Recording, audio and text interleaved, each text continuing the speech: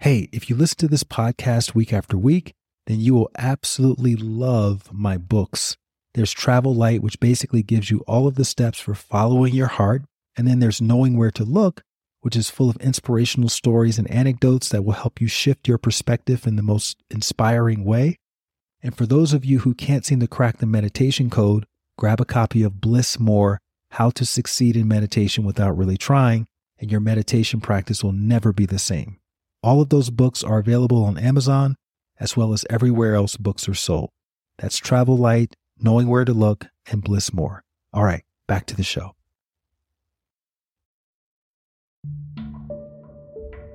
Again, I have this aversion to stability, which I think makes me super ripe for owning a startup. But my perception is if you look at the world and you think it's perfect, then keep doing exactly what you're doing. But if you look at the world and you're not happy with what it looks like, or in fact, right now, for instance, if you're incredibly unhappy with what it looks like, you and everybody else are doing something wrong.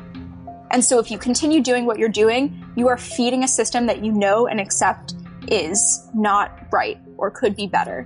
So I think it was always an urge to kind of create something different.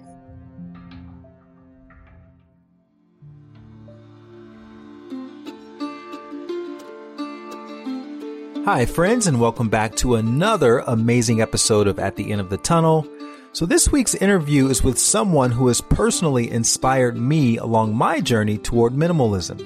She's the brainchild behind the zero waste movement called Trash is for Tossers, and her name is Lauren Singer. So an interesting side note about Lauren. When I first went nomadic in 2018, and I downsized an entire lifetime's worth of stuff that I had accumulated, I knew about Lauren, and her story kept popping up into my mind, reminding me that anything I might be tempted to just mindlessly throw away could always have a second life with someone else. You may have heard of her story floating around the internet. She's the woman who's been living essentially waste-free, which means she doesn't consume anything that's packaged or single-use. Crazy, right? And within the first 5 years of her eco-friendly journey, all of the waste that she produced could fit into a single mason jar, which she would carry around to the talks that she gave. So in this interview, Lauren tells the story of how she became an activist at an early age and how that led to her environmental studies in college and how that led to her starting her YouTube channel, which is called Trash is for Tossers. And then later she found herself running 4 waste-free companies while trying to maintain balance and normalcy in her own life. I really can't wait for you to hear this incredible story behind her story. So without further ado, I want to welcome to the podcast, Miss Lauren Singer. Lauren, welcome to the podcast. As always, I love to start these conversations talking about childhood. And so I was wondering if you can think back to your childhood, what toy or activity do you remember enjoying the most? I don't want to sound like a huge cliche, but I spent a lot of time outside by myself, a lot of time outside. I was really lucky to live alongside a reservation when I was younger, and I lived in many different places growing up, but one in particular is I would just go and play in the woods by myself or go and play, in the rocks by myself. And I would pretend that I was living off of the land. And my favorite books were like Swiss Family Robinson and the Boxcar Children. And so I just had this internal pull to just be outside and play all the time. So I guess the trees and the rocks and the sticks were my toys. Where were you? I'm such a cliche. Oh my gosh. I was born in New York City, and then I lived in Texas for a little while randomly, and then I moved back to Westchester in New York and lived a bunch of different places there. What was that about? Why were you guys moving around so much? Marriages and not marriages, those things that we cannot control, the choices our parents make. Yeah. Was that fun for you moving around so much, or did you find it to be taxing? Honestly, I'm not sure. I think sometimes I'm really grateful for the ability I have now to be incredibly adaptable and really unfazed by change. and seem to kind of have this ability to glide through it pretty well. But I think that also makes me averse to stability.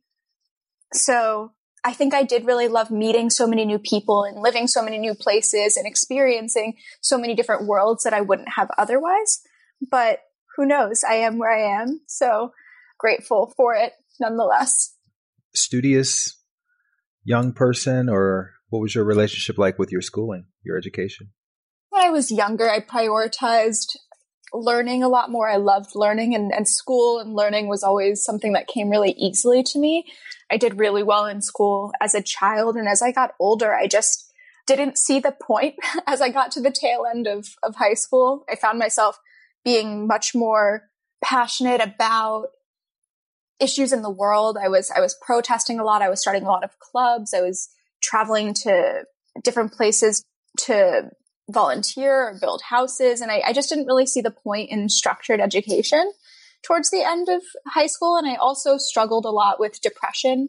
That made me just disengage from just about everything. So when I got to college, I didn't care much about education. And I've never been very good at doing things that I don't want to do. I always have really followed my gut, and my mom really enforced that in me as a child. She always said there's nothing in life that's permanent except for death. And then now you can say taxes and STDs, but, but it was something that was really nice because I always had the freedom to follow my gut. And I've always been pretty connected to my gut. So I always just did what I felt fed me, as opposed to what I felt I structurally had to do. Where did you inherit this activism spirit? I don't know.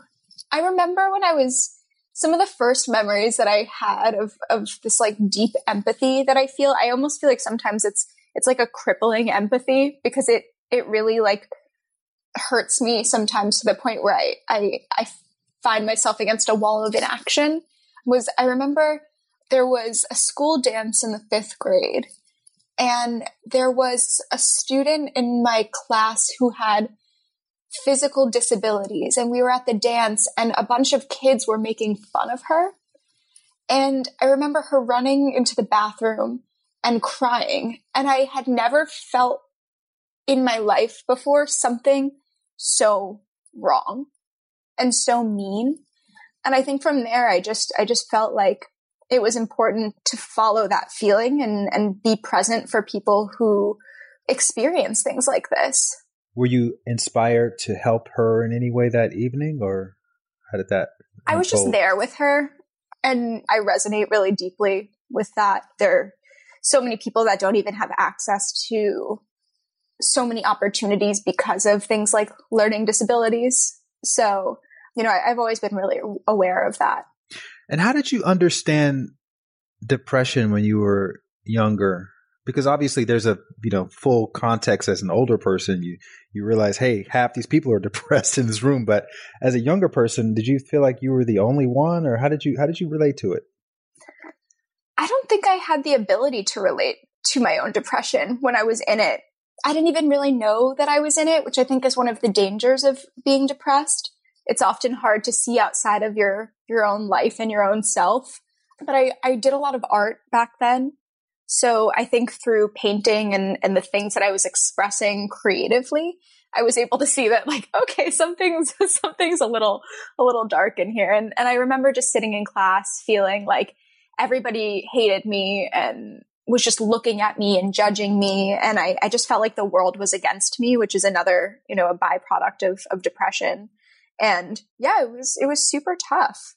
But you were functional. You weren't like in bed for days at a time or anything like that. I would go to school and then I would come home and get into bed. I wasn't really eating very much, and I watched a lot of Food Network and just painted a lot. And that was pretty much it. Was it a Van Gogh type of thing where the painting actually was the one reprieve that you had? I actually think painting is one of the reasons I fell into a depression. I think I'm a very strong-willed, controlling person and have a lot of power over my brain. And I think I'm able to lock up a lot of emotions and feelings. And then painting, all of a sudden, because you use a different side of your brain, I feel like while you're utilizing the creative mind, it almost like unlocks the controls that you have over rational and emotional thinking. And to me, I think that unlocked and catalyzed like everything that I had been feeling and accumulating over 18 years. It allowed it to just come out. So it was a form of therapy then, it sounds like, a little bit. Yeah, I definitely think so.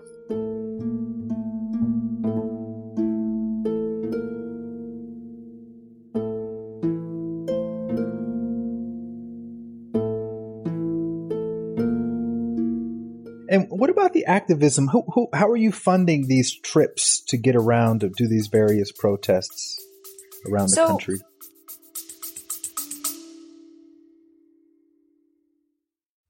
Hey there, really quickly. Have you wanted to find your purpose or be more grateful or start a daily meditation practice, but you're not quite sure where to begin? Well, if inner work is like a drop of water, thehappinessinsiders.com is like your ocean. That's my online community where you can learn real-world techniques for cultivating more fulfillment from the inside out.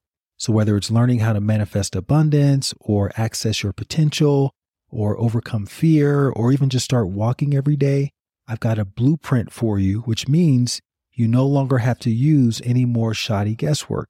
And you don't have to use the lone wolf approach to improving yourself. For a small accountability fee, you'll get community, you'll get accountability directly from me, and you'll get comprehensive instructions for getting your meditation practice off the ground. And for my podcast listeners, you'll receive 30% off of the all access pass if you go to thehappinessinsiders.com right now and use the promo code HAPPY. Again, thehappinessinsiders.com.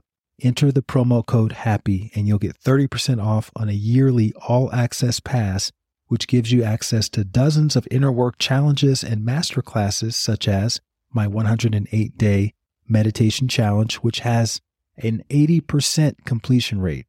Plus, you get to join me live for weekly meditations on Zoom and much, much more. That's thehappinessinsiders.com. The code is HAPPY. All right, back to the episode.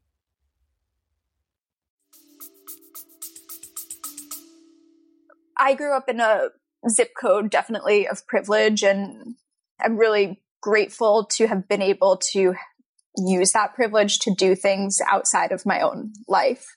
I think sometimes it's really easy to not, especially if you have privilege. It's really easy to cut out the rest of the world. But I started student clubs and raised money through that. And I always had a father who was really supportive of me going and pursuing my passions. He asked very little of me. And when I was passionate about something and wanted to try something, which was quite often, he always engaged it, which I feel incredibly lucky to have had a parent like that. I guess that's also one of the benefits, side effects, I should say, of when your parents kind of split off and, you're not spending, I'm assuming you didn't spend full time with your father. I did actually. I lived with my father full time. Okay. From 13 on.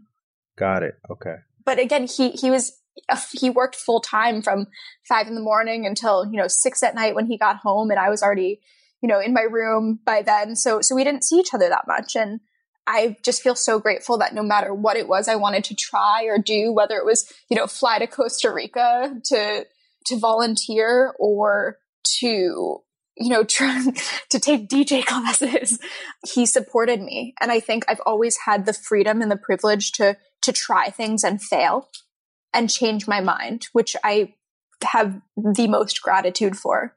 So I have 2 questions about that.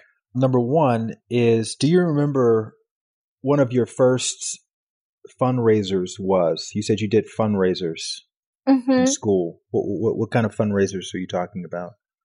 Were you selling cookies? Were you going around knocking on doors? I definitely sold a lot of baked goods. I am very good at making Rice Krispie treats.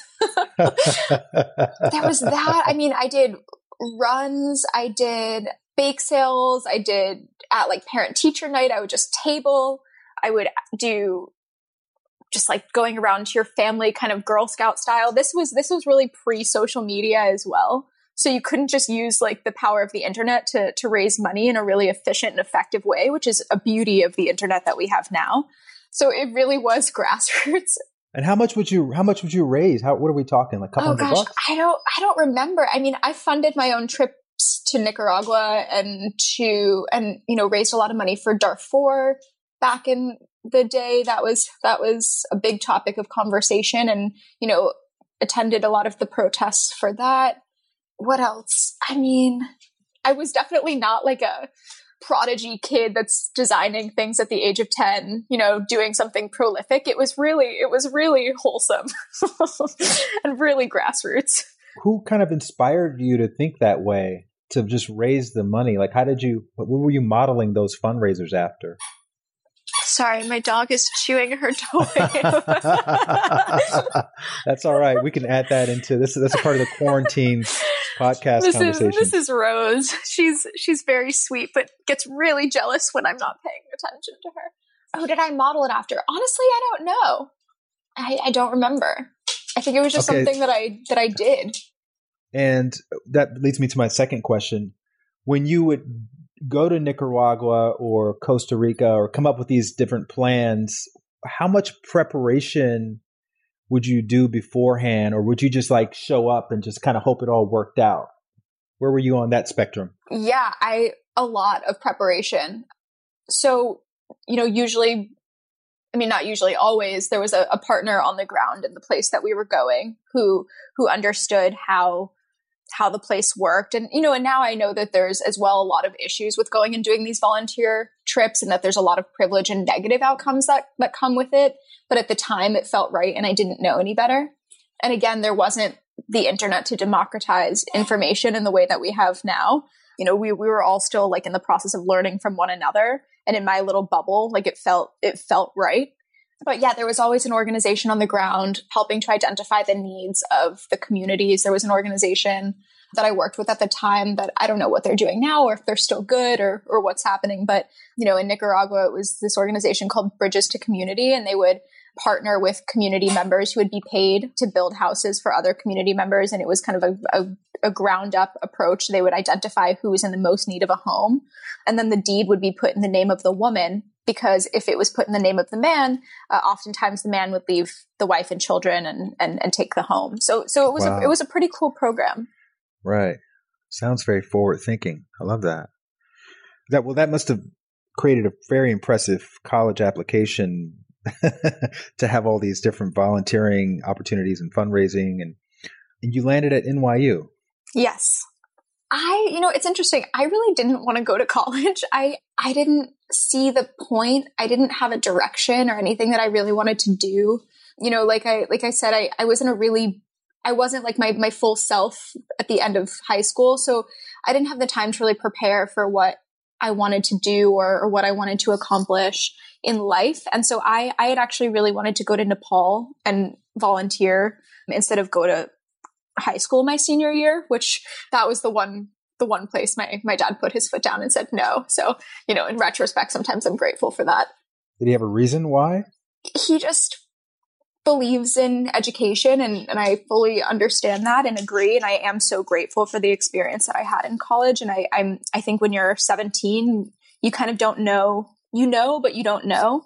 I think there's a lot of like beautiful optimism and freedom in thinking when you're younger, but there's also a lot of things that you don't realize and understand about how the world works. At least for me, I can't say you because that's not fair, but for me, that was definitely true.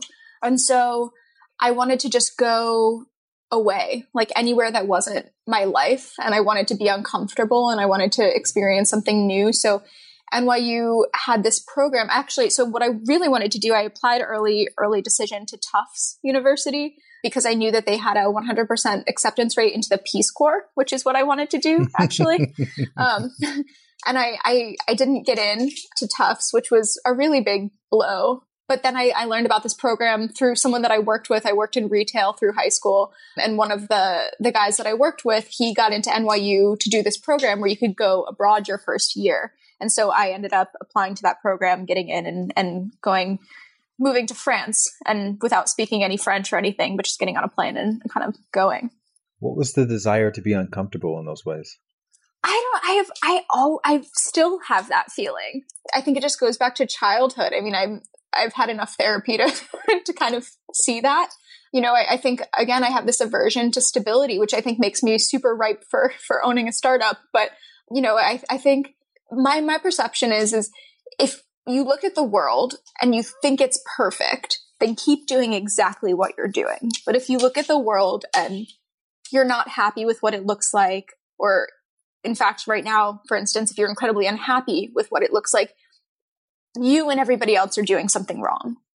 And so if you continue doing what you're doing, you are feeding a system that you know and accept is not right or could be better. So I think it was always an urge to kind of create something different. And did you see yourself living a life of activism indefinitely? Or do you think eventually... You mean like talking about trash for a living? No. No. What did you see yourself kind of doing after your, early 20s and things like that? When you just envisioned... No, I never envisioned anything for myself. I kind of still don't. I intend to have my company package free and Simply Co be successful. I intend to have a positive impact on the planet. My North Star is large scale positive environmental impact, but I've kind of just trusted in myself and life to hand me and, through my work of course of getting there, but to find and encounter the opportunities to make that happen.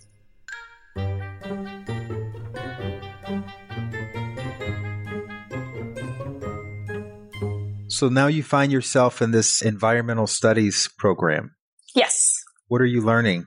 It's actually funny. When I was 15, my cousin took me to a bar in New York City. She dressed me up and put makeup on me, and I think it was the Thompson Hotel.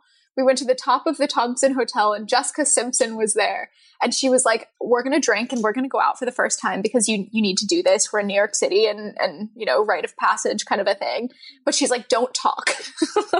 Just don't talk to anyone, because if you talk, they're going to know how old you are. And this guy came up to me and he's like, hey, kitty cat. I remember this so clearly. It was so gross. He's like, what's your name? And I didn't answer. And he's like, oh, you're such a shy kitty cat. It was disgusting, actually. And he's like, what do you do? Who are you? And my cousin jumped in and she's like, she's a journalism major at NYU. And from there, that was the alias that I had. That was my identity that I used through high school and, going to clubs in the city, whatever. That was what I said I was. And I actually think it turned into a self-fulfilling prophecy and manifested into reality, because I ended up going to NYU and my first major that I declared was journalism. Wow. But I hated journalism. I hated it. I hated it so much. I think I got a D or maybe even an F in journalism. And I had to take a science class and I took environmental science, and I think the rest was kind of just history from there. Is that when you learned about hydrofracking? I learned about fracking, was it 2010 or 2011? I was in a student group, or no, I don't think I was in a student group yet. I went to a documentary screening with a friend of mine from the environmental studies program, and it was Gasland by Josh Fox. And I just cried uncontrollably. The injustices of fracking and how, like most of every injustice, how it affected the BIPOC community, or mostly just people of color, and indigenous people, and Black, actually, yeah, so the BIPOC community the most, and how it affected poor people, and how it was just a systemic fucked up, like so fucked up practice that took advantage of people that were vulnerable. And to me, that kind of stems back to the activism that I did as, when I was super young, that was mostly people centric and not necessarily environmentally centric. And I just thought it was like the most fucked up thing ever. And I was like, why is everybody not talking about this? Why is everybody in the world not talking about how awful this is? And I met Josh, and from there started an organization at NYU called Students Against Fracking, and dedicated kind of the next 2 years of my life to protesting against the oil and gas industry, from, lobbying in DC to going up to Cornell and doing like student organizing, to creating protests at NYU and yelling at buildings and doing Facebook groups and everything that I could to raise awareness about fracking. Now, did you find your people at NYU to kind of be as passionate as you are about those things, or did you find it was hard? It was like pulling teeth to get these people to feel as passionate. I had a really amazing group of people that helped, definitely. And I met my first boyfriend through that. He was not at NYU. He was much older, but I met my first boyfriend through that. I met a community. My best friend that I met through that actually just recently passed away, but I met some of my favorite people in the entire world through my work against fracking. It sounds like a pretty full-on commitment. Yeah. I mean, I just couldn't imagine myself learning about fracking and not doing something about it. That's kind of a theme, though, up until that point, right? I mean, everything you were passionate about, you kind of had to make the time for it and do something about it. Yeah. Yeah, that feels right. So before that, your lifestyle, I guess, was like everyone else's, where you're kind of just going about and using plastic and stuff and not really thinking much about fracking and the oil and gas industry, right? Yeah, not at all. I was as consumeristic as one could be. Fast fashion and online shopping really wasn't a thing yet, which is interesting. But yeah, just consumeristic, typical American consumer. What were some of the first things that changed when you became aware of that?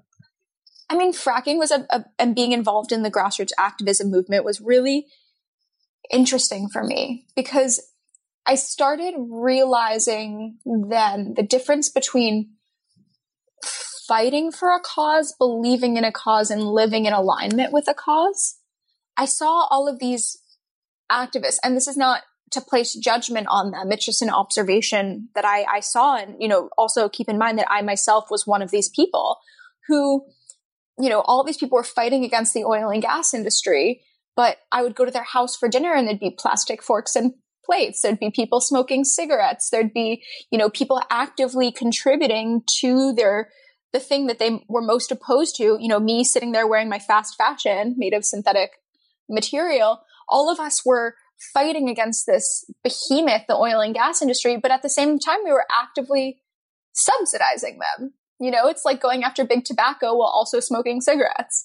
And I realized it's like utter hypocrisy in myself. And, again, some people have different motivations for doing things, and you can say bringing awareness is doing the work in a lot of ways. But I just thought it was super interesting to just see the misalignment between passion and action when it comes to living your own values. And I realized that most of the blame in grassroots activism was placed on other people. It was these big businesses and these politicians and I felt really averse to the otherizing, because I think for me, I've always been someone who has been friends or like been around people who have kind of been the underdogs. And I think just like otherizing isn't necessarily healthy. I think it's important to understand all sides of a situation. And so I spent some time and I started getting involved in government. And actually my second major was politics, because I wanted to know, like, are these people really that bad? And I started working for the government and volunteering for the mayor's office when Bloomberg was still mayor, and, other things in government. And I realized that, like, these are people who really care, but the system is just so fucked up and bureaucratic that no one can get anything done. It was kind of this moment where I was like, okay, the system is bureaucratic. Big businesses don't care. And if they do, again, they're so large, they're too big to fail or too bureaucratic to change. So what do I have control over? Why am I trying to change something that can't or won't or doesn't want to? The one thing that I have control over, and again, this goes back to something my mom always said. She's like, the only thing you really have control over is yourself. And my mom is very wise. But I started asking myself, how can I actually contribute or not contribute to this problem? And that really led me to my realization around my personal waste. It sounds like your mother was indeed wise and gave you some great insight. Did you also have another mentor that was helping helping to guide you at this time? For instance, you mentioned volunteering at the mayor's office. Like, how did you know that that was something that you should do? Like, who were you talking to about all this? No one really. I don't know. I really, that was always my least favorite question on tests. or not on tests, on college applications. It's like, who's your hero? Who's your mentor? Like, I don't know. So I think I would always just lie. I'd like Google, like, who's an inspiring person, and like put them on my application, because honestly, I don't know. I think I've been inspired by and motivated and supported by works of many people and the efforts of many people, but a lot of them aren't, well known or anything. Rachel Carson's book, Silent Spring, which was about the use of DDT, written in the 1960s, was really a huge catalyzer for me pursuing environmental science and being interested in it. But yeah, I just kind of try things. I'm inspired by people who see problems in the world and decide to do something about it. Okay. And you've told a story about a girl who brought in a bunch of plastic in one of your capstone classes. Yes. So I think this is the judgy, like, not as great side of me. and then the passive aggressive part was, there was this girl who we had been in environmental studies together for 4 years. And I still to this day wonder if she has realized that it's her, or if she even knows that I exist anymore. I was wondering the same thing when I was listening to that. Well, I guess I have a lot to thank her for. So thank you for the trash that you produced, which motivated me to change myself. Yeah, so she would bring every day this big plastic bag with a plastic clamshell full of food and a plastic fork and knife and a bag of chips, and she'd eat her dinner every night and throw it in the trash in the middle of this environmental studies course in our 4th year of studying environmental studies in the last semester of college to get our degree in environmental studies. And I was like, what is happening? What are you doing? Why are you making this much trash? And every single class she'd do it. And I would just be like bewildered. And at this point, I was making little changes in myself. Like, I'd bring my coffee in a mason jar and people would be like, that's weird.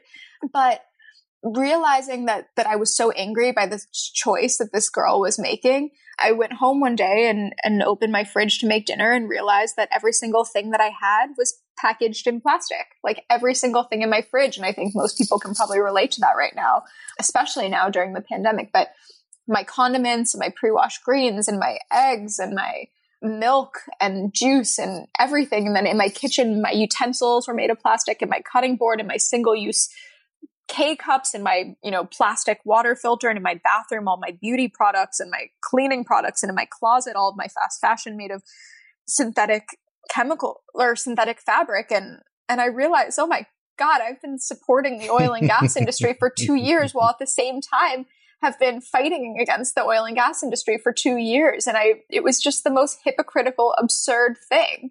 And I realized that I never looked at myself or saw myself as part of the problem. And when I realized I had to do something about it. So I found my way to zero waste.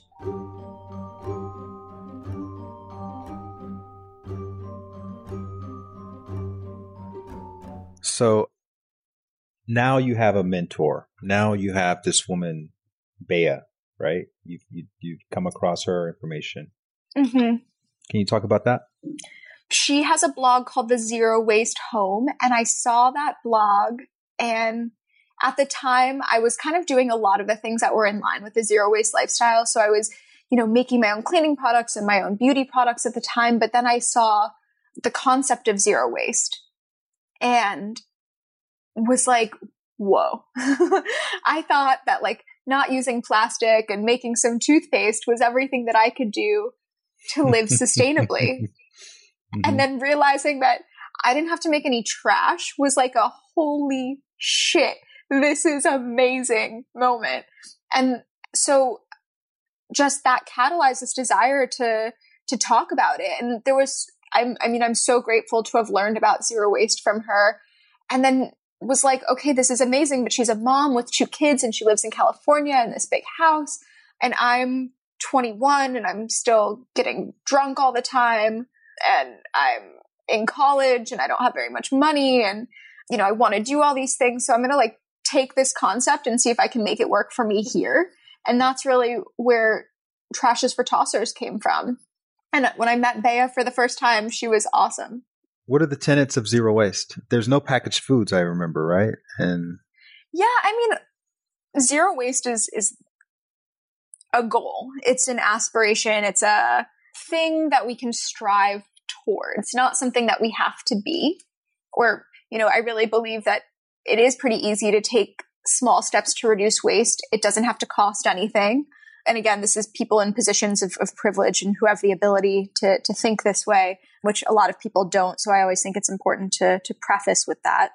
But when I started living this way, I saved so much money. I decluttered my life. I consumed less. And so outside of the environmental benefits that I was realizing, there were all of these externalities like eating healthier, saving a ton of money, and just having more mental clarity because I was just so decluttered. So there were all these benefits that I didn't even realize. And because of that, it was really motivating. And I was like propelled to talk more about this and write more about it just because, when something makes you feel good, you want to spread the word. If you've ever met a vegan, they can attest to that. How did you meet Bea? Talk about that experience. I had a boyfriend actually that I met through Instagram. I've met a couple boyfriends through Instagram now. And we were in San Francisco, and he had a restaurant in San Francisco, and Bea's from there. And then we just decided to connect, and we met at his restaurant and talked for, I think, like 6 hours. I missed my flight home. And yeah, that was just kind of it. She was just a cool mom deciding to do something really positive and spread the word. And I mean, that to me is what an inspiring person is. Like I said, it's someone that sees a problem in the world and does something about it. Did you talk to her about starting Trashes for Tossers? I feel like we talked about everything. And zero waste was just like a tiny blip. I think when you meet someone and you have these like commonalities, like you kind of know that you're on the same page, and then you want to talk about all the other things to see where else you have alignment. So we just talked about everything, and she was so cool and so nice. And what was Trashes for Tossers in your mind? What was it going to be? I mean, first and foremost, zero waste was always for me. It was Trashes for Tossers was my way of kind of documenting my journey to reduce waste, to really hold myself accountable first and foremost. I didn't start living a zero waste lifestyle for other people. I did it for myself to align with my values for environmental sustainability, to create a more sustainable and just future. And I was living in alignment with my values to do that, not because someone told me to or because of anything. It was really just like, I feel this need to understand what I care about, what my values are, and constantly reevaluate if I'm living in alignment with them every day. And that's a practice that I still do regularly. And Trashes for Tossers really started because I realized that I was this person who cared deeply about sustainability and realized that there was a way that I could align with it more. And if I felt that way, I always feel like if there's a problem, if I have a problem, there's probably someone else who has that problem too. And so I wanted to put it out there in the world. And I was so sick of how depressing environmentalism was and learning about environmental studies. I mean, I cried almost every day in college, just learning about fracking and fossil fuels and, systemic racism and all of these problems that come as a result of anthropogenic climate change. And it really fucked me up and made me so depressed. And when I tried to talk about things from the lens of this like scariness and all these problems, people were really averse to what I was saying. In fact, they'd like actively not want to see me because it makes people feel like they're doing something wrong. And of course they are, but that's, in my perspective, not the most effective way to approach a problem. So Trashes for Tossers was my way to live my values, put what I was doing out there, talk about how great it made me feel. And if someone was interested, they could come and have all the information they'd need in a way that felt approachable.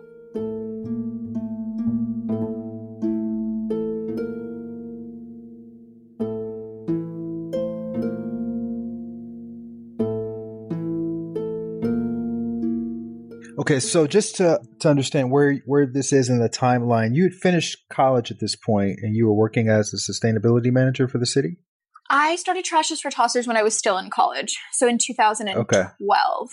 So, and it was a blog. Yes, it was a blog, just a blog. Mm-hmm. And how often would you post on your new blog? I don't remember. Pretty frequently. I was pretty into it. Yeah. I was really excited about it. I got a camera. I had a boyfriend who made videos. It was kind of like our thing. Okay. And what were some of the other options? Trash is for tossers. This is a really interesting way to kind of summarize your movement. Was that the first thing that came to mind? Like, we're going to call it trash is for tossers. I owned like 75 domains. I am like a domain hoarder. No, I was actually, I've always loved Bravo, which is a disgusting part of me. But there's something about reality TV that I think exposes like a really interesting part of society, which I find fascinating. And I was watching Bravo, and Andy Cohen, who I love, was interviewing this British girl, and she said the word tosser, and it just kind of clicked. That was after I've tried to make puns and iterations of the word like waste and less and all of these zero, and then trash is for tossers just kind of stuck. Wow. Was she referring to tossers in the environmental sense? No, definitely not. I think she was using it as like a British slang as it is. Oh, fun. So it became your own thing then. That's kind of cool. Yeah. And then British people were like, do you know what this means? And I was like, yes, I know it's not, it's not great, but it's an alliteration, and here we are. Right. Did you think it was too long? Trashesfortossers.com? No. And so then it's something you're doing on the side, I'm assuming. It's not like a full-time job. You end up getting a job, and then you have a come to Jesus moment where you decide, I'm going to quit my job and start to do this full-time. So there's a lot of like weird in-between time after college that I don't really talk about. But when I graduated from college, I actually didn't have a job. I had been working for a skincare company that kind of led me on and had me believe that I was going to have a job when I graduated. And then I didn't, because it's honestly the nature of startups. And I so see that now. And I was like angry in the past, but I understand how startups are a very complicated beast, and things just happen and change all the time. And so I didn't know how to make money. And so I started like going to secondhand stores and curating and merchandising stuff and selling it online. And that kind of floated me through. And then I got a consulting job at this company that did auditing and retrofitting for these local laws in New York City that help to rate energy efficiency for large buildings, which is super random. I was looking at like 50,000 line spreadsheets and inputting energy and like utility data. It was mind numbing. And then I had been waiting because the government works very slow. I had interviewed for the job that I inevitably took, like 6 months before. And then I finally got a phone call. It was like, we'd like to hire you for this job. And I quit that same day and started working for the government. And the blog was happening the entire time? The whole time, yes. What kind of traction were you getting on the blog during that time? I don't know. I think like 20 people followed me, and like most of them were my family members and friends. Mm-hmm. Like I was nothing special or no one important. And had you been shooting those videos where you're teaching people how to make lotion and how to make toothpaste at that point? You and your boyfriend? That was my boyfriend. He taught himself how to use a camera. He was pretty amazing. Uh-huh. Well, whose kitchen was that you were in? Because that looks like a really nice apartment. Mine? Yeah. Oh. That's my current apartment. I've lived here for 8 years. All right. And so then talk about deciding to quit your job and start this company teaching or selling the products that you were making. Yeah. So I hated my job so much in government. I was so unhappy. And it was really just another example of like me joining the system, thinking I could change it from the inside, and being like slapped in the face by the reality of bureaucracy in government. And nobody cared about what like a 21-year-old girl was saying about, electric vehicle conduit, or, swapping one material for one that was circular. Like they didn't care. They were working on 10-year projects. They were clocking in and out, probably had like other jobs going on, and they just didn't care. And it just felt really shitty. But I stayed there so I could make some money, and I was really lucky that it was a job that paid well. And at the same time, I was running Trashes for Tossers and started getting this question from people about the products that I was making. And they would say in the comments, you know, these few people that were following me were like, I love the products that you're making yourself, but, you know, it was put in some not nice ways, like you clearly don't have a life or like friends. So how do I get these products, but not have to make them myself? And I started, you know, really looking at the consumer landscape and realized that there are products that are bad and there are products that are less bad, but there are not products that were truly, truly good. And that's a problem, right? It is my, and continues to be my fundamental belief that access to sustainable products and a sustainable lifestyle is a basic human right. We are nowhere near having that be equitable or accessible for all people, but it is a fundamental belief of mine and one that I am working really hard every day to work towards. And that's kind of where the idea for Simply Co came from. My first company, I was making this laundry detergent that was 3 ingredients. It was safe. It was effective. It was as simple as the one you could make yourself because it was the one that I was making myself. And I felt like people had a right to products like that and the right to choose products like that. So I launched a Kickstarter, and on the same day I quit my job and I flew to California to go on a road trip. And that day, I think it was the same day, 24 hours later, I had hit my goal and then I had a company. You exceeded your goal by a lot. Yeah, I came up with $10,000 because it seemed like the most money I could think of. Like it seemed like a lot of money to me at the time. I backed into that 0%. I had no idea what anything cost or how to do anything. Yeah. And then I had this $40,000 and that I raised $42,000 and I had to make thousands of jars of detergent by hand, which was crazy. How did you know how to do that? The Kickstarter? Because now there's like a whole strategy around it, but you were just kind of winging it? I mean, I had some friends that I had met through just like living zero waste. And I was so active in the community as well. And I was going to like every event. So I was meeting everyone and I met a few companies that had started through Kickstarter. And I watched every single video that I could. I watched the ones that weren't effective. I watched the ones that were. I decided, you know, what was important, how important humor was, how important sound bites were. And I kind of developed a script just based on looking at everything that was out there. And your boyfriend shot it, I'm assuming. He did. Yes. We were actually broken up at that point. We had broken up, but he promised me he would film it, and he knew how important this was to me and how much I hated my job. And he was incredible and filmed it for me. Wow. He's one of your angels. He is definitely one of my angels, for sure. And so you're making all of this laundry detergent by hand in your apartment, 1,000 jars. Thousands, plural. Yeah, no, it was a shit show. It was a total shit show. Trying not to have any waste, right? Yeah. Because that's not having any waste. There's 3 ingredients in the laundry detergent. So there's Castile soap, there's baking soda, and there's washing soda. Washing soda you get by baking baking soda.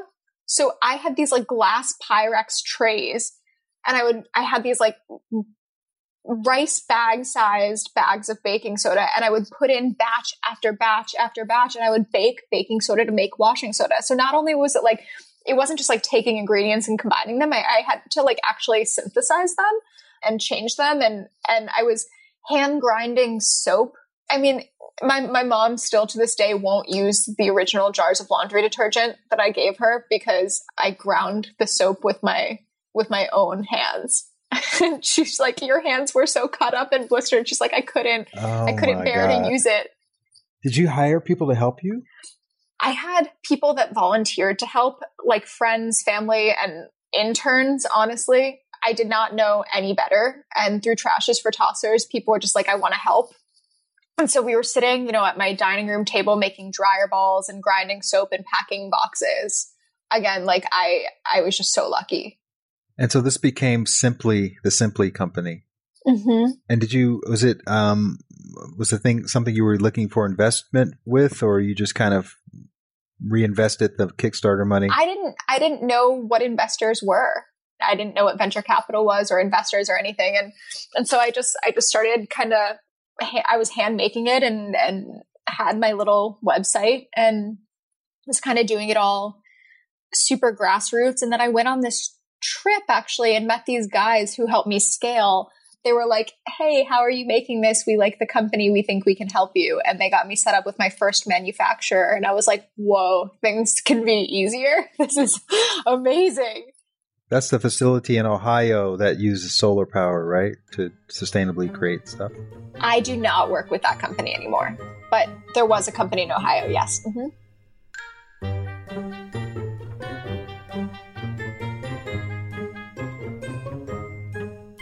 And what's happening with the mental health at this point? You mentioned depression as in high school. Is that something that you're managing? You're seeing therapists? What's going on? I was in and out of therapy since like 13 onwards. It never really worked for me. But when I was in my job at the government, my ex-boyfriend introduced me to this audio series called Abraham Hicks. Do you know Abraham Hicks? Mm-hmm. Of course, yeah. Love Abraham Hicks. Yeah, and it really changed my life. And I think was what pulled me out of my depression and made me feel that I had the power to have control, or that I did have the power always to have control over how I feel and what happens to me. That's powerful. It really was. It changed my whole life. And I still set my intentions every day.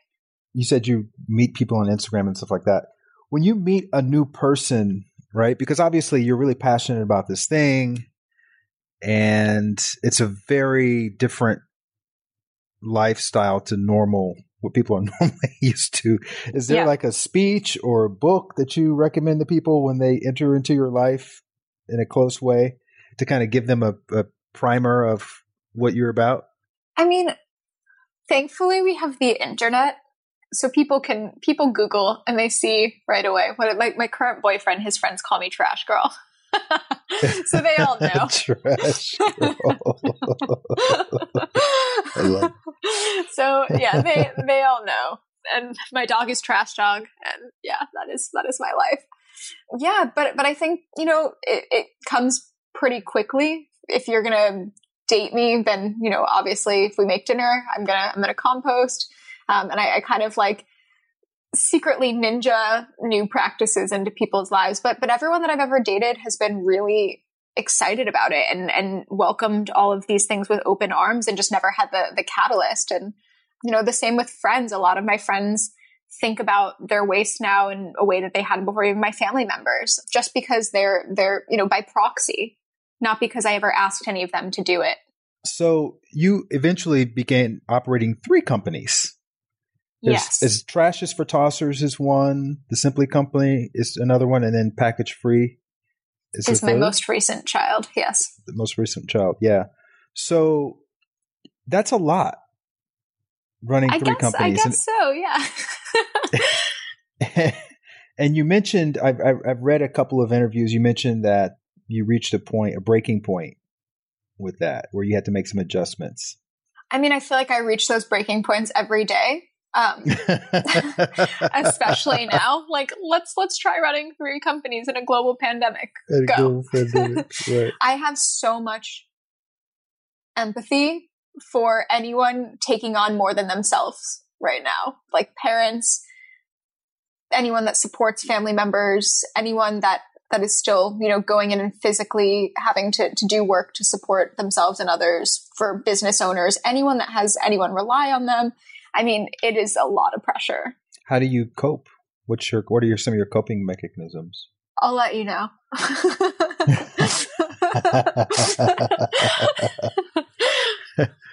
You mentioned yoga. You'd been doing some yoga. You'd started doing yoga. Yeah, haven't done much of that lately. I'm more of I did yoga. I love yoga in person because I love even though like I know it's a practice for yourself, but I love the competitiveness of it in my own head. So I really need to be around other people, which I can't do right now. So I've had a hard time finding exercise outside of like walking and biking.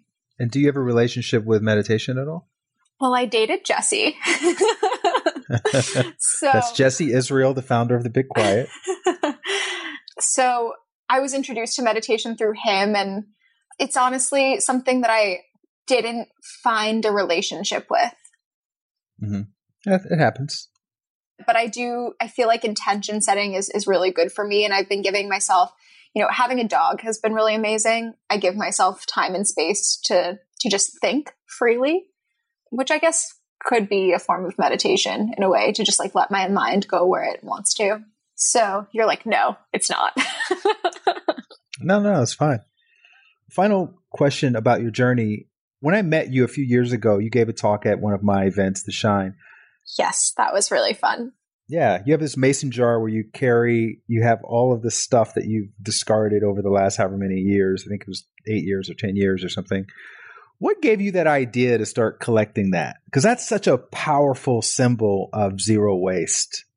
And I just thought it was just perfect. And I'm just curious what the evolution of that was.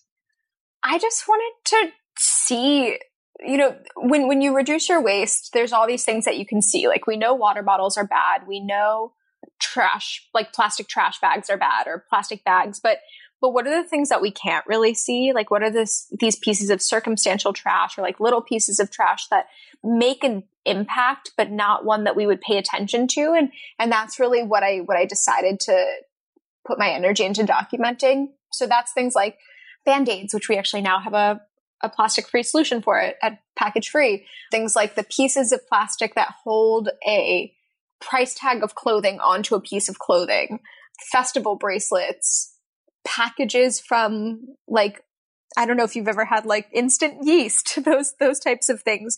We would never think of those as like major problems, but if you multiply that by the volume of what's created, it is a problem.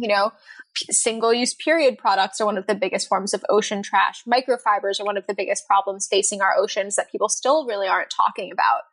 And so the jar is really a way to just bring a light to things that people wouldn't see as an everyday problem, but that very much are problems.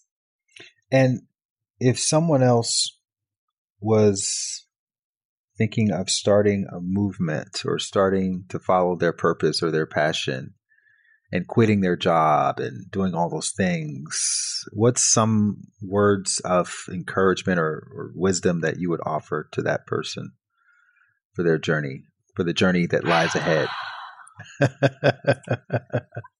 I mean, I feel like I've taken. I'm laughing at the sigh.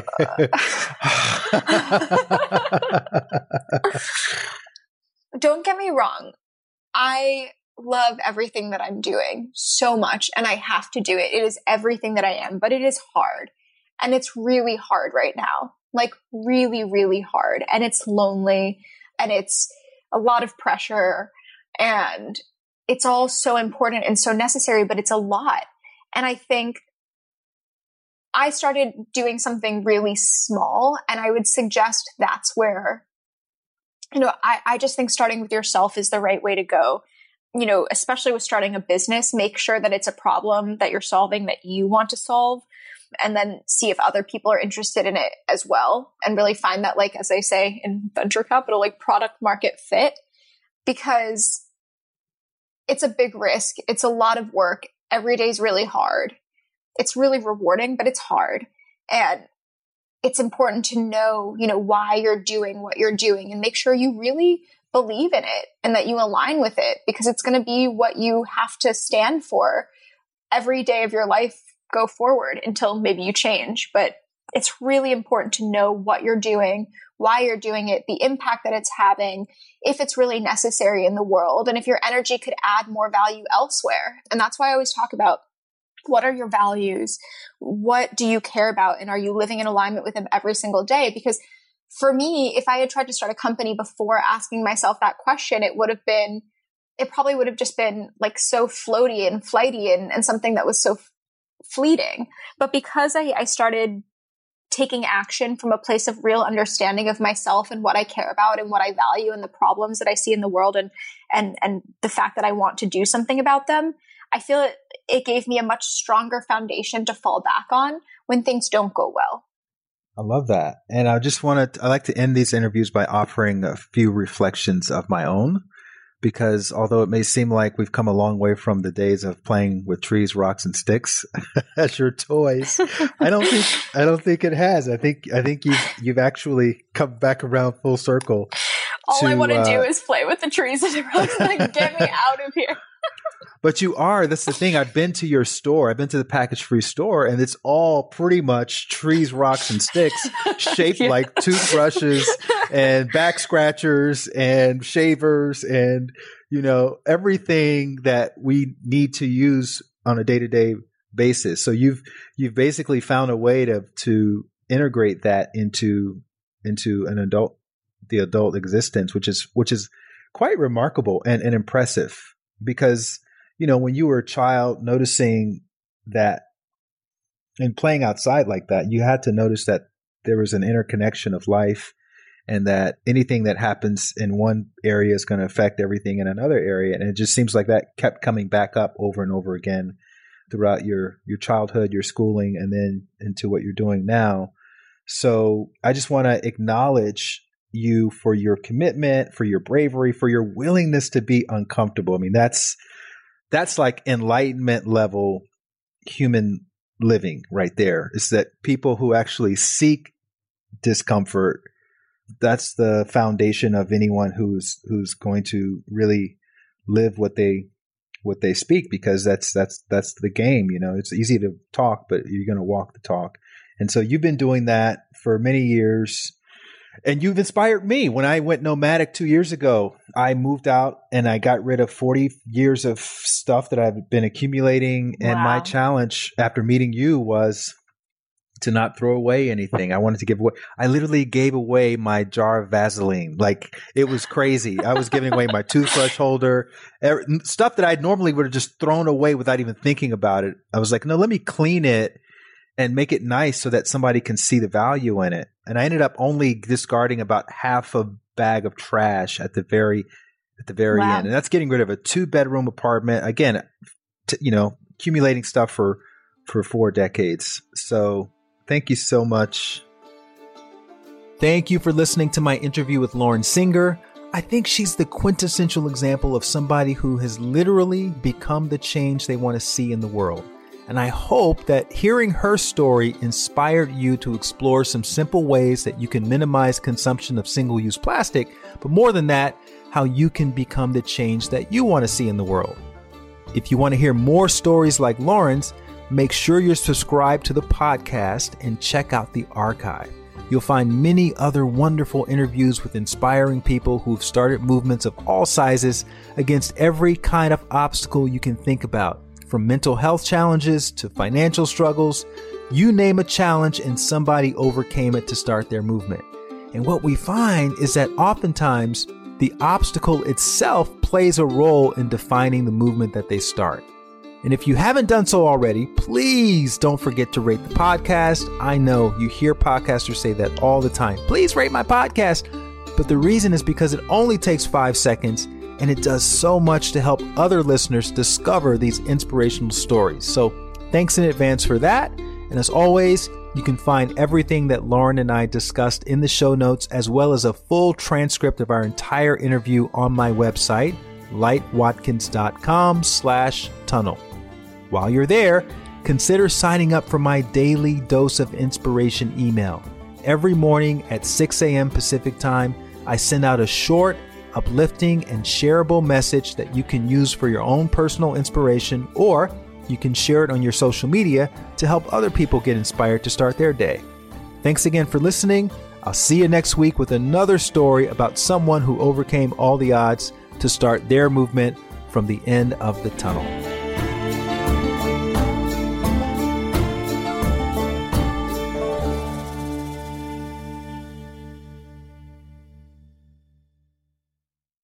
If you want to get a little extra nudge when it comes to following your heart and taking leaps of faith and believing in yourself each day, then you want to sign up for my free daily dose of inspiration email. You'll join 30,000 other subscribers who receive a short inspirational story or anecdote that's meant to inspire you to become the best version of yourself each day. You can sign up at lightwatkins.com and you'll get your first inspirational message as early as tomorrow. Again, Just go to lightwatkins.com. You can sign up for free and you'll wake up each morning inspired to be the best version of yourself.